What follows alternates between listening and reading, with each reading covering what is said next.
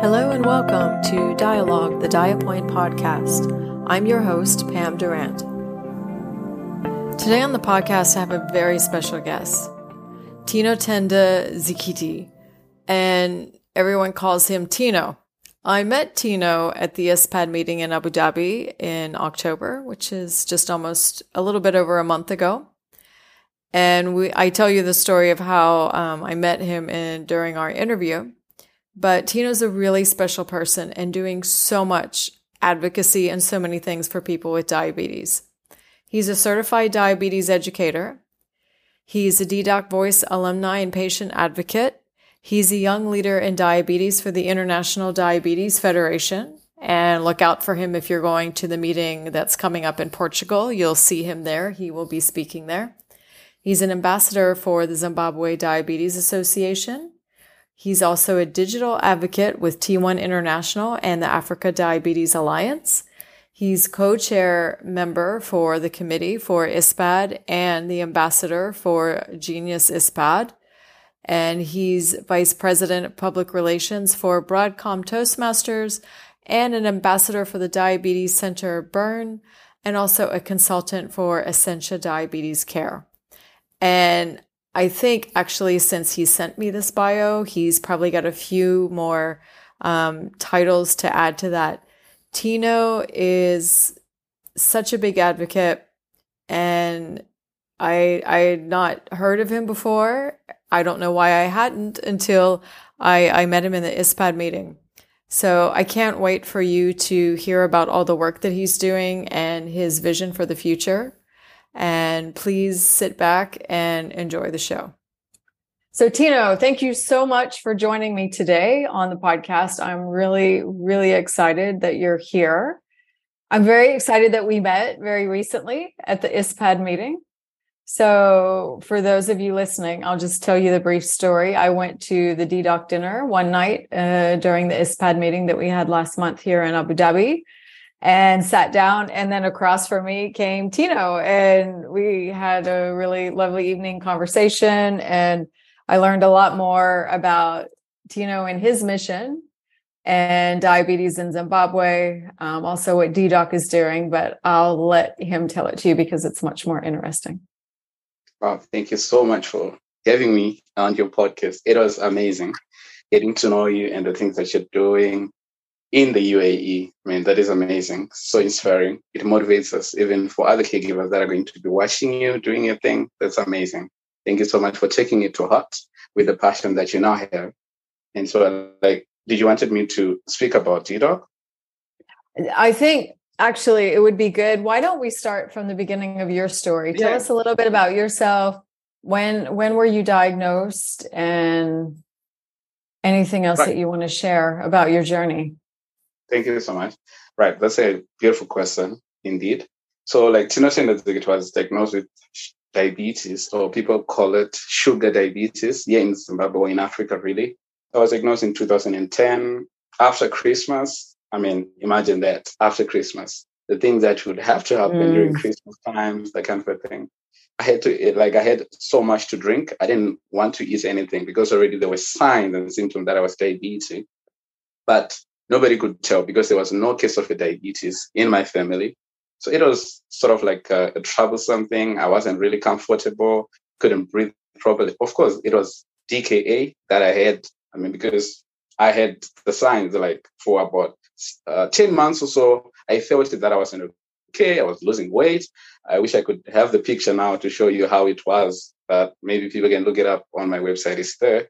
It was really terrible, really. So then my family just said, okay, fine. How about if we go with him to the clinic? Because I was actually in a rural area. I mean, that's a cultural thing that we do here in Zimbabwe, to say when it's Christmas time, we go to the village, that kind of a thing. And then we went to the clinic. Fortunately, the guy that was at that clinic, because I know there are still cases of misdiagnosis, but he could tell, to say, I think this is diabetes. I think you'd have to take him to a proper medical facility, just so the doctors can tell what's happening, because I know things are not okay with him. I think you have to take him there. So day after, I went to the urban city. I mean, because they have proper things, a bit, not so much, but it's a bit nice.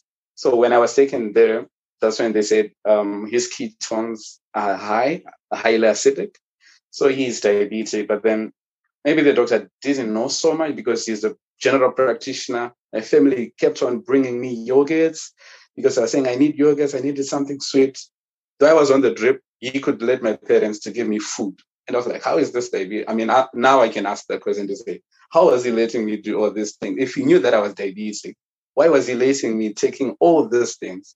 So it's the thing with the knowledge that general practitioners normally have. So that was the case. And then from 2010 up to 2019, I didn't want to talk about diabetes. I didn't want to do anything.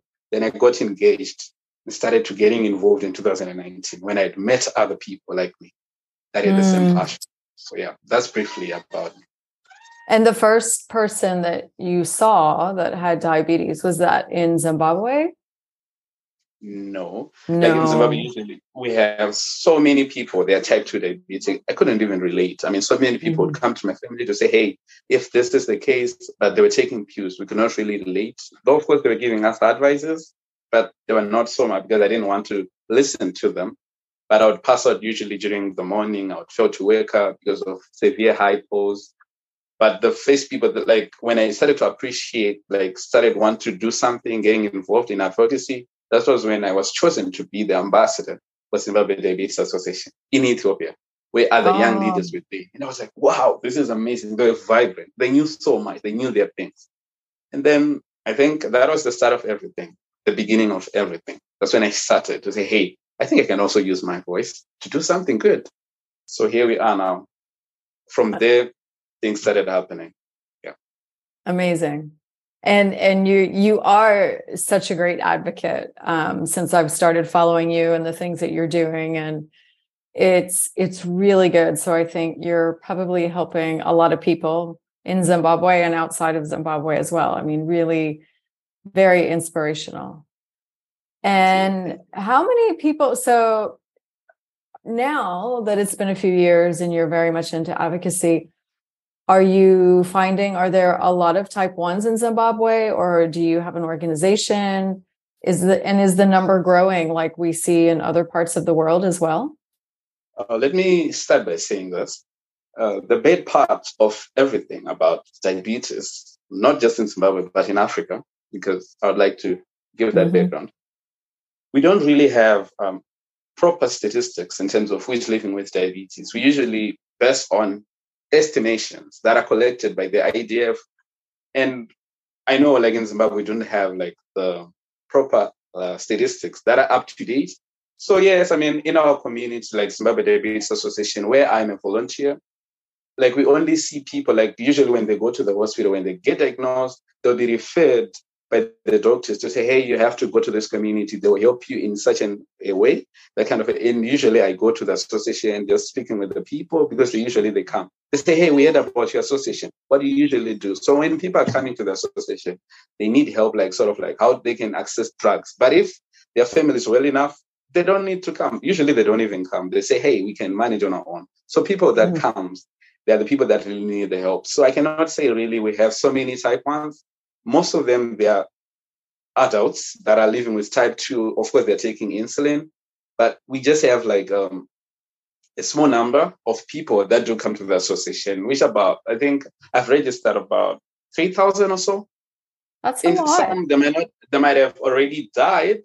Sorry to say, I mean, it's not a proper word to use, because I mean, how can we still have like the statistics from 2010 up to now? I mean, it hasn't been changed, that kind of a thing. I know some of the people might not still be with us, but we have those statistics, but we do not have proper statistics, like to say, hey, how many people are living with diabetes in Zimbabwe? We just have estimations, which is sad a little bit, but that's something that needs to be changed. Yeah, there's a lot of countries like that. And it wasn't until recent, actually, that it wasn't, I should say, that long ago that the UAE had a diabetic registry. And even some other countries in the region, they still don't have, or you can always tell when someone gets a registry because then they have the numbers and suddenly they're in the top of the list and, you know, the IDF statistics. And that's sometimes because they never had any statistics before. So there's a lot to be said for making estimations. And are you faced with the challenges where you are that we often hear a lot about and we listen to during conferences and other things too? Are you faced with the challenges that we see in a lot of places, particularly in Africa and some other countries, or continents, I should say, not grouping everyone together, but often we hear stories about access to insulin, and oftentimes it's happening in Africa. Do you and other people with diabetes in Zimbabwe face this challenge? In my case, I'd say maybe I was a little bit fortunate enough to say, since like I got diagnosed and I got connected with Zimbabwe Diabetes Association. So we have a program with Life for a Child.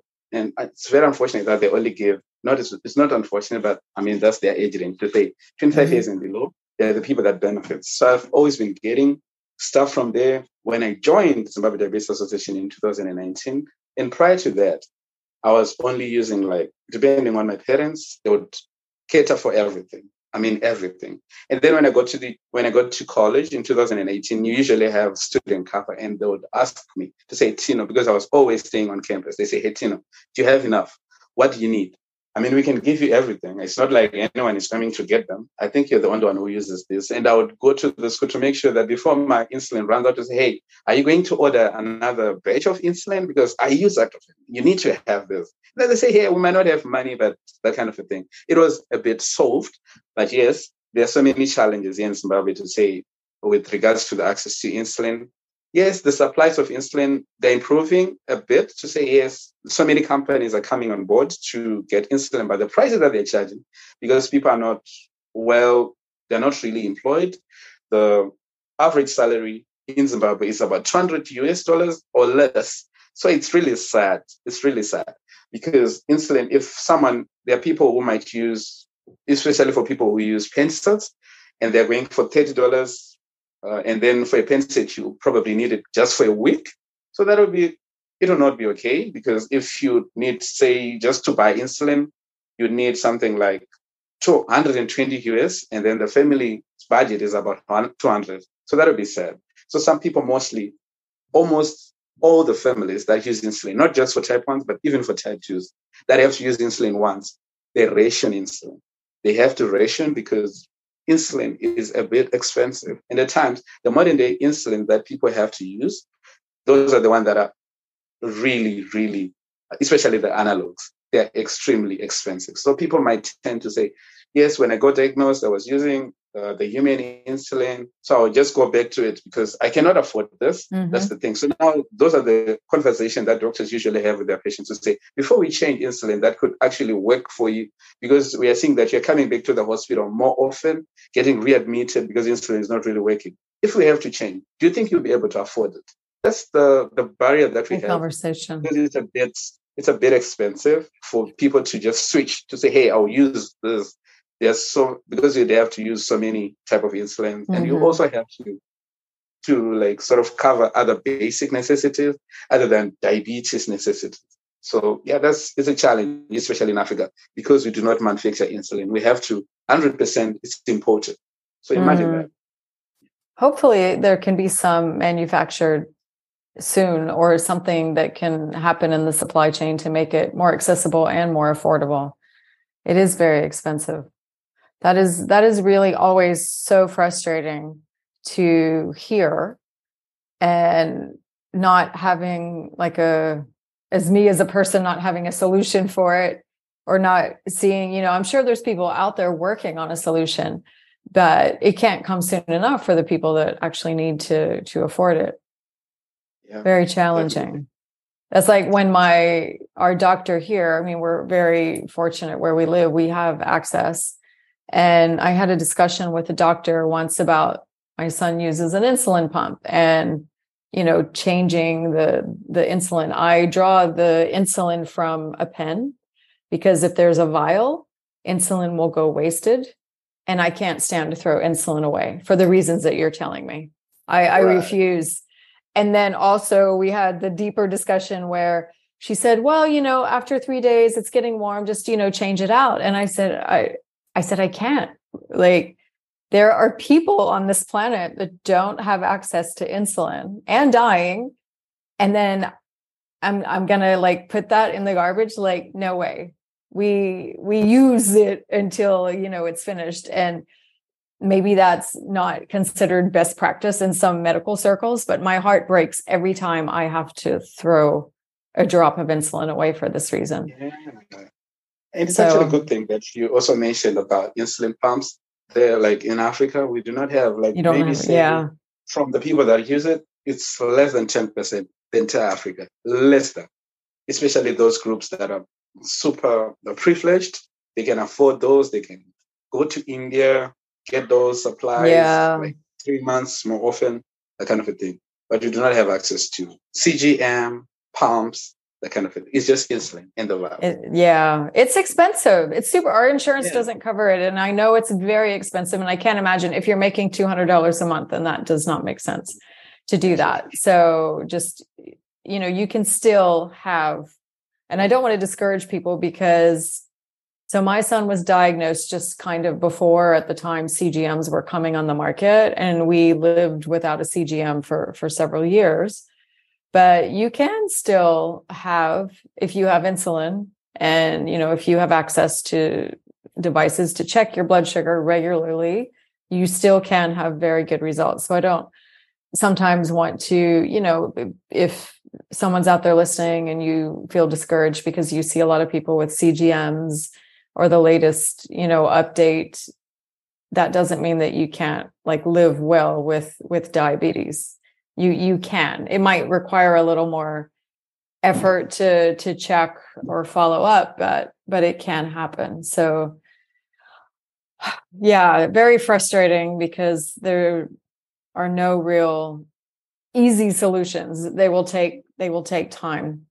And that's why I think the work that you're doing is so great, because you are a leader. You can motivate people, and I think give them a lot of hope that they can live a full, wonderful life with diabetes as you do. So we started talking about this before, and I said, wait, I want to talk about it while we're recording. So you are a certified diabetes educator, and tell us a little bit more about that. Thank you so much for that question. That's very amazing.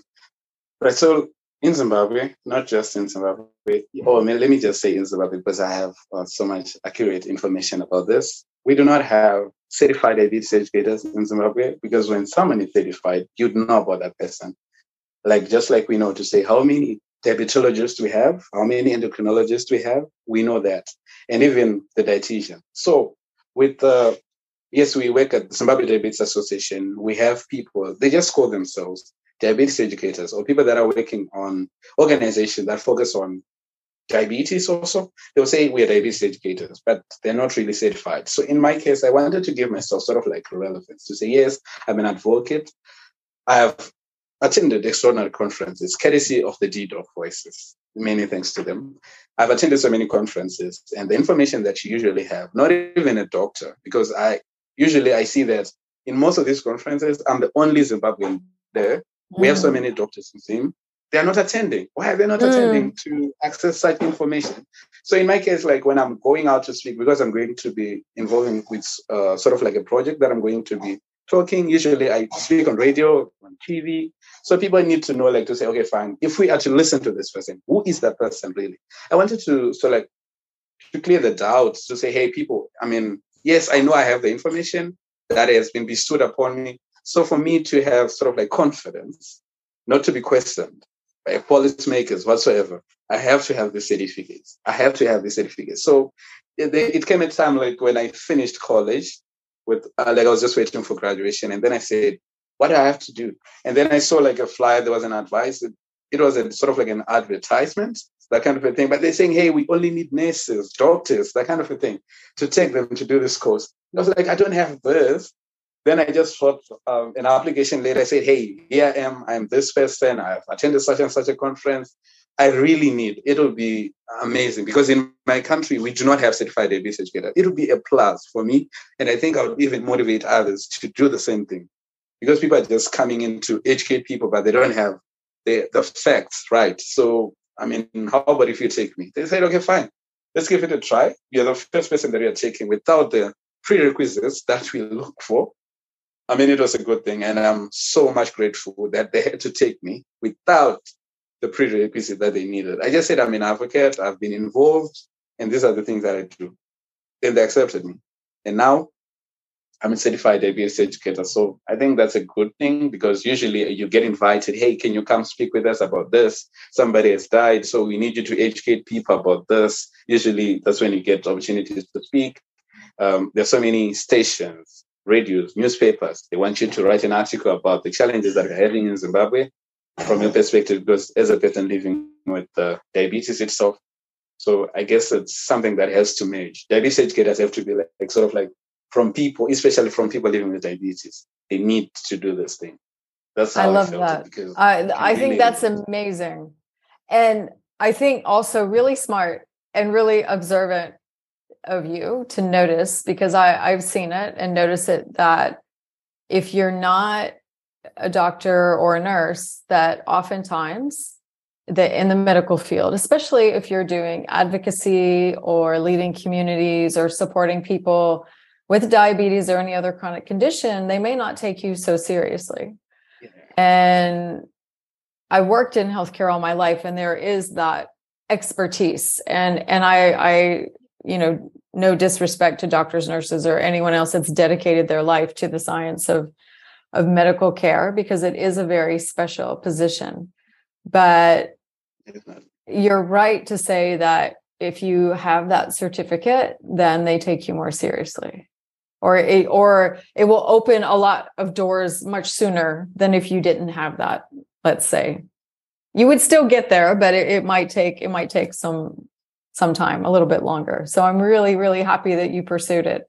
That's really amazing. And I think if other people are listening, should do the same. I have seen some certification programs out there for what they call like non-medical healthcare professionals, where they give you a kind of certificate program, I think it was.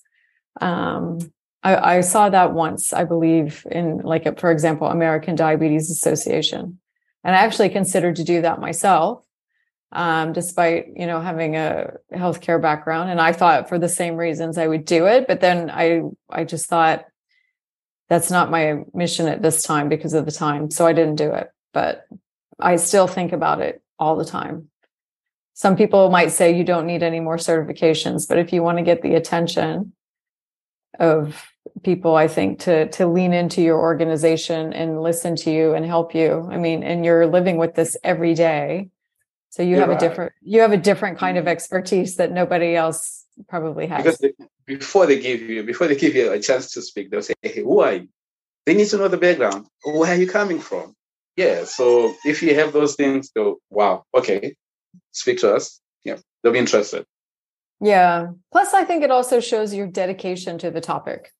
In addition to people, it's not necessarily the respect factor, but someone, might say, why are you getting a certification? You don't need it. But it actually shows that you are dedicated to continuously learning more. Maybe there were a couple of things that, you maybe didn't know and you would learn, but it shows that you're dedicated to the topic and what you do, which is wonderful. And when I met you at ISPAD, so I think this is such a testament to the kind of advocate you are. You missed your graduation to come to ISPAD. You didn't go to your graduation ceremony. You came to ISPAD instead. Oh, that is so let me take you back a little bit, because I think all my life I've always had to make sacrifices, and I've always been making tough decisions. Always. Just my case, because usually whenever there was a conference, because usually I get invited to attend conferences and also be a speaker, the kind of a thing, sharing my experience. So usually I would say I have exams, because I always had exams. I would always have exams during the time when I was still in college. Thank God we're finished with that one. Because now came graduation. We had a tentative date though, to say graduation is going to be done on this date, but it's subject to change. The conference, I knew it didn't have a change. And there was so much planning. I was looking forward to do so many things, not just my podcast, but also I was invited. I mean, it was an honor really to be invited by the executive board and the advisory council for ISPAD. They wanted me to present a proposal that I had for the patient advocates on how best they can be welcomed. I mean, they're doing so much great work. Many thanks to them. So I said, I cannot really miss this. Graduation, yes, it's a once in a while, but I think I can sacrifice graduation for this time because all my times I had to sacrifice conferences, important conferences for school. I couldn't miss exams, of course. I mean, if it was for exam, I wouldn't have missed it again. And then I would pre-record my sessions and then send. So this time I said, no way, I'll sacrifice graduation. And then I'll take my gown. I mean, I think it was epic because I took some nice pictures with a nice background that we have in Abu Dhabi. So I think it was worthwhile. But yeah, so many people would question to say, what did you do? But people think that I actually celebrated my graduation in style. And I think I'm a bit proud about that. It was amazing, really. It was amazing. Yeah, I think you should be really proud. And I found the meeting at ISPAD, it was so informative. I always learn so much by going to these sessions and listening to the new research people are doing, what's up and coming, and how people are addressing problems all around the world. But also, this is the first time I've seen that many advocates in a medical conference, which was amazing. And there were 2 advocacy panels, which was also really good. So I think, in my opinion, in the context of your mission and what you want to do, I think it was really a great choice. And we wouldn't have met, but that's selfish reasons. But right. But definitely, I think, as an advocate, and then, moving forward with whatever you want to do, I'm sure that the connections that you made there will probably help a lot. Definitely. And then also I asked you a question, I think at the end of the meeting, I asked you what you want to do next. And I'll ask you that again so people can hear, like, now that you've graduated, what's your plan? Wow, this is amazing. And I get asked this question a lot. When I was actually on internship, my bosses, or the people that I was working with, I don't usually like to use the word boss, the people that I was working with, they always say, Tino, I think you're going to have sort of like much of a challenge or a problem trying to choose whether you should pursue with your career or like with your profession, like with your career or the things that you're much passionate about. And then I said, okay, fine. How about if at 10 years, I'm a person living with diabetes, I've turned that into a passion. I'm not passionate about this. So how about if I turn my passion into a career? So now that I've graduated with something that is a bit like it has background in finance, financial intelligence, I don't regret ever choosing that field, so to say. I'll use that experience somehow. And then now I've applied already for the master's, and I think I'll be in the UK, United Kingdom. I've applied for a health policy, a master's in science and health policy. Already I was accepted. That is a great thing. So I'm just keeping fingers crossed to say, hopefully, because I chose like 2 programs. He said that I'm going to be in the public health sector or health policy, just to try and make sure that like we make changes that are noticeable in my country, because I know we don't have a specific health policy, especially to diabetes, not just diabetes, but non-communicable disease. I think it can play a much greater role, but of course I'll use my experience in finance that I have. But now what is ahead is masters in something that is related to health. That's been the thing, and that's the thing that I want to help do. To say, I think it's sort of like came as a calling. I have to do this. I'm passionate about it. Even if I'm told to wake up at 3 a.m. to do an interview, I can do that. No questions asked. But when I'm doing something that I don't like, I have to be paid so much, like something that I have to sweat doing, because I know I can mix things running like in the finance field, but I need to be like sort of like getting paid. But in diabetes, wow, I don't have to, because it's something our contributions are needed. We need to get involved as a team together to make the change that we need, so that the future generations could have a good life. Yes. That's beautiful. I'm sure that we will see a lot of change in the future as a result if you go into policy or public health, definitely. So I'm really excited that you're pursuing that, because I think they need more people like you in public health and policy to be the driving force of change, which I think that's what you really are, not just for Zimbabwe, but I'm sure for other countries too. Thank you so much. Let's see how it goes. Let's see. So we'll have to do another interview after a couple of years, and then we can say this, because I know you'll have more to talk about after even a year's time with the stuff that you've done. So for people that want to make a change, or people that have like lived experience, as you put it, what do you recommend they do if they want to, they know that things need to change? Sometimes I see advocates, they're not sure where to start or what to do, or someone living with a condition, and they know that things have to change. What do you suggest that they do? What are some of the first steps they can take? Wow, this is a difficult question, but I think that there's not one only way that we can. So I think like advocacy doesn't have to be boring, so to say. You'd have like sort of like to just get involved. What are things happening in your community? Get involved with the communities that are actually interested in the things that you're interested in, if you want to do it. I mean, because so many people ask questions, so how do I have to start? So because like when you're looking at Coach Pam, you're looking at people that already in the game, you'd look like, okay, fine, how can I do the things that they're doing? You don't have to do what they're doing. Do what you feel like you need to do. Fill the space, because there's so much. We need so many hands on deck. We need so many hands. Yes, the thing that I'm doing is something that I felt I should do to play a part. There's so many things. We can come together as a team, get engaged to create the change that we need.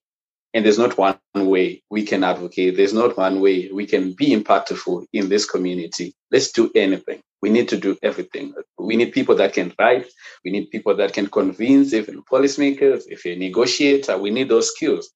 Give advices to people. Come on board. Let's work together, because only when we do come up together, that's when the change can be necessary. That's when the change can happen. Otherwise, without that, we'll still keep on speaking of these things to say, these are the challenges that we have. These are the challenges that we have. So we just need to come up together and do whatever you want to do. Whatever you feel needs to be done. It has to be done through you and by you. I love that. That's really beautiful. And I like that you highlight the importance of coming together as a community, because I run my organization as a business, but some people call it social entrepreneurship or different things like this. But depending on who you're speaking to, and they're not always necessarily advocates, but there are companies out there that they see, everything as a competition. And I'm like, nobody's going to win at diabetes, right? And as you so beautifully pointed out, everyone has something that they can bring to the table. Everyone has a talent or a skill or an offering that they can share that will make the community better. If and this is more from like the private organization perspective, that if you're out there and just wanting to like win the market share, or like, so I say nobody's going to win at diabetes, because there's enough diabetes for everyone to go around. And if we all come together, we are so much stronger. So I really love that you highlighted that. Community and collaboration are kind of like two key words of mine. And I love those so much. And I love that you're very focused on that. And we've seen it through the work you're doing with DDOC, with there's other groups, the League of Diathletes. There's so many that through numbers, we are much stronger together. So that's a really beautiful thing. And I would encourage people that if they're curious to reach out to you, actually to, learn more, and we'll have how to find you and connect with you in the show notes, because I'm sure that you could probably share a lot with people if they're still not sure where to begin. Thank you for that. Wow, no, that is amazing. Yep. And you have your own podcast or video blog. Tell us about that, and when did you decide to start that? And I've seen you interview many people, but what do you tend to focus on? And where do you think you're going to go with that in the future?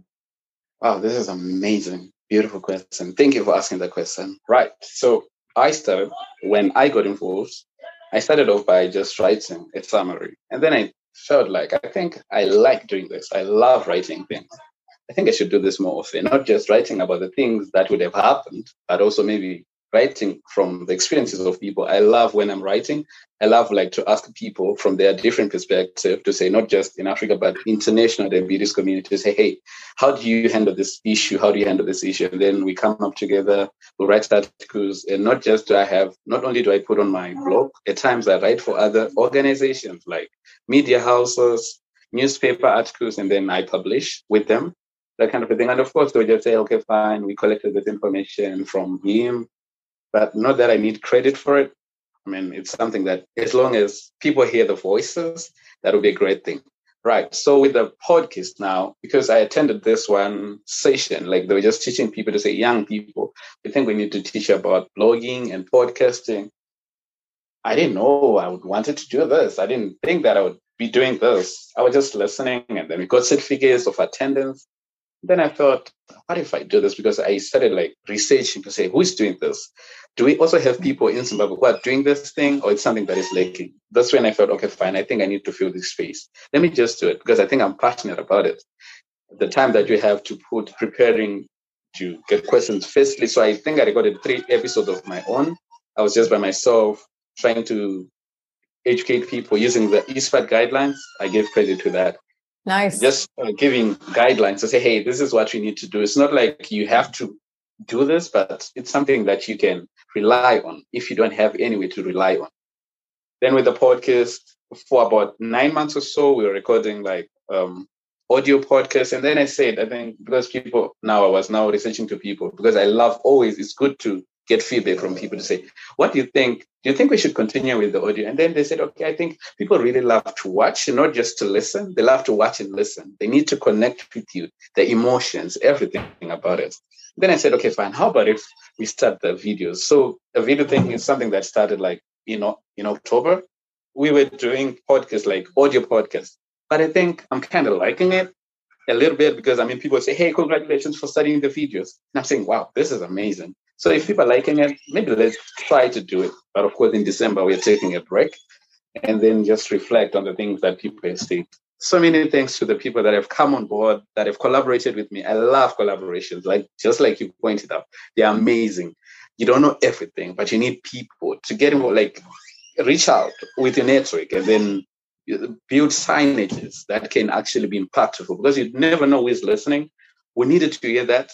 I mean, they would share if they feel that like this is relevant because you cannot really sort of like cover every subject in diabetes. I mean, diabetes is broad, even in doctors themselves that are still researching. They haven't figured it out all. So we need to do that. We need to come up together and just do something, whatever, however you feel it, at your own flow. I mean, nobody is telling you to say, do it this way, but also get feedback from people to say, are they liking it? Do you change? Should you change the approach, the way you ask questions, that kind of a thing? Yeah, and I think that's how it's going. So like my vision, I mean, because you asked about it. So like I want to help encourage, educate, and inspire the diabetes community so that we can come up together with the people, like especially from people living with diabetes. They can share their experiences to say, hey, I've lived with diabetes for 5 years. These are the things that I've been doing. I've not been back in the hospital. And also we get healthcare providers to share their expert opinions because usually for people to go see them, they would have to pay for consultation. But there are other doctors that are amazing. Of course, I would mention those that I've brought on this podcast, like Professor Path. Oh my God, he's amazing. So they love to share information to say, you'd have to do this way. These are the things. I mean, he's sort of like a tycoon in advocacy, and we get so much inspiration from people like that. Also, Dr. Kate, Dr. Katerina, those people, I mean, they'll share their expert opinions because they're healthcare providers. They're also like for some, they're actually patients living with diabetes, and then they had to manage it. They had to do it. So I think they bring so much information that is needed, that is missing in this community, that can be found for free. So yeah, that's about the podcast and the blogging. No, that's great. I do like that. And I like that you have a mix of people living with diabetes and then also healthcare experts, because every time I listen to either one, I'll always learn something, like something new, which is good. And it's an entertaining way to learn as well, because you're enjoying the conversation. Sometimes you learn more about the person. And a lot of people that I've found that, especially the doctors in ISPAD, they surprised me. They have endless energy. I felt like from the early morning until night, like we were go, go, go. And they are so collaborative. They love sharing information. They will come on your podcast and share their expertise. And when you mentioned the ISPAD guidelines, I just saw, I think it was earlier this week, they announced they released a new chapter to the guidelines. I don't know if you've seen it yet. Yeah. about Because managing diabetes in challenging environments. I'm super excited to have a look at those because I think that's much needed. So I haven't looked that one up yet, but I thought that one will definitely help a lot of people. And that's the thing I like about experts that are collaborative, because they want to help everyone. It's not just one group of people. So really now lovely. they actually, and about the guidelines, at the moment, they're actually still out for review. People can actually comment. Like in my case, if I want to, because I'm an ESPAD member, I can actually go and comment to say, I think we have to do it this way, that kind of a thing. So they'll release chapter by chapter. And if people have comments, they'll be put in the book. Yeah. They do listen, which is wonderful. Yeah. Excellent. So I really appreciated our time together. And I wanted to ask you the question of what motivates you, but I think through a lot of your answers, we've heard so many different things, and that's inspiring others and encouraging them to live well with diabetes. But if you had to sum up what inspires you to keep going when maybe some days it's seeming very challenging, how would you answer that? Thank you so much. The word that I think it's a difficult question, but I'll try to use my words to put words together.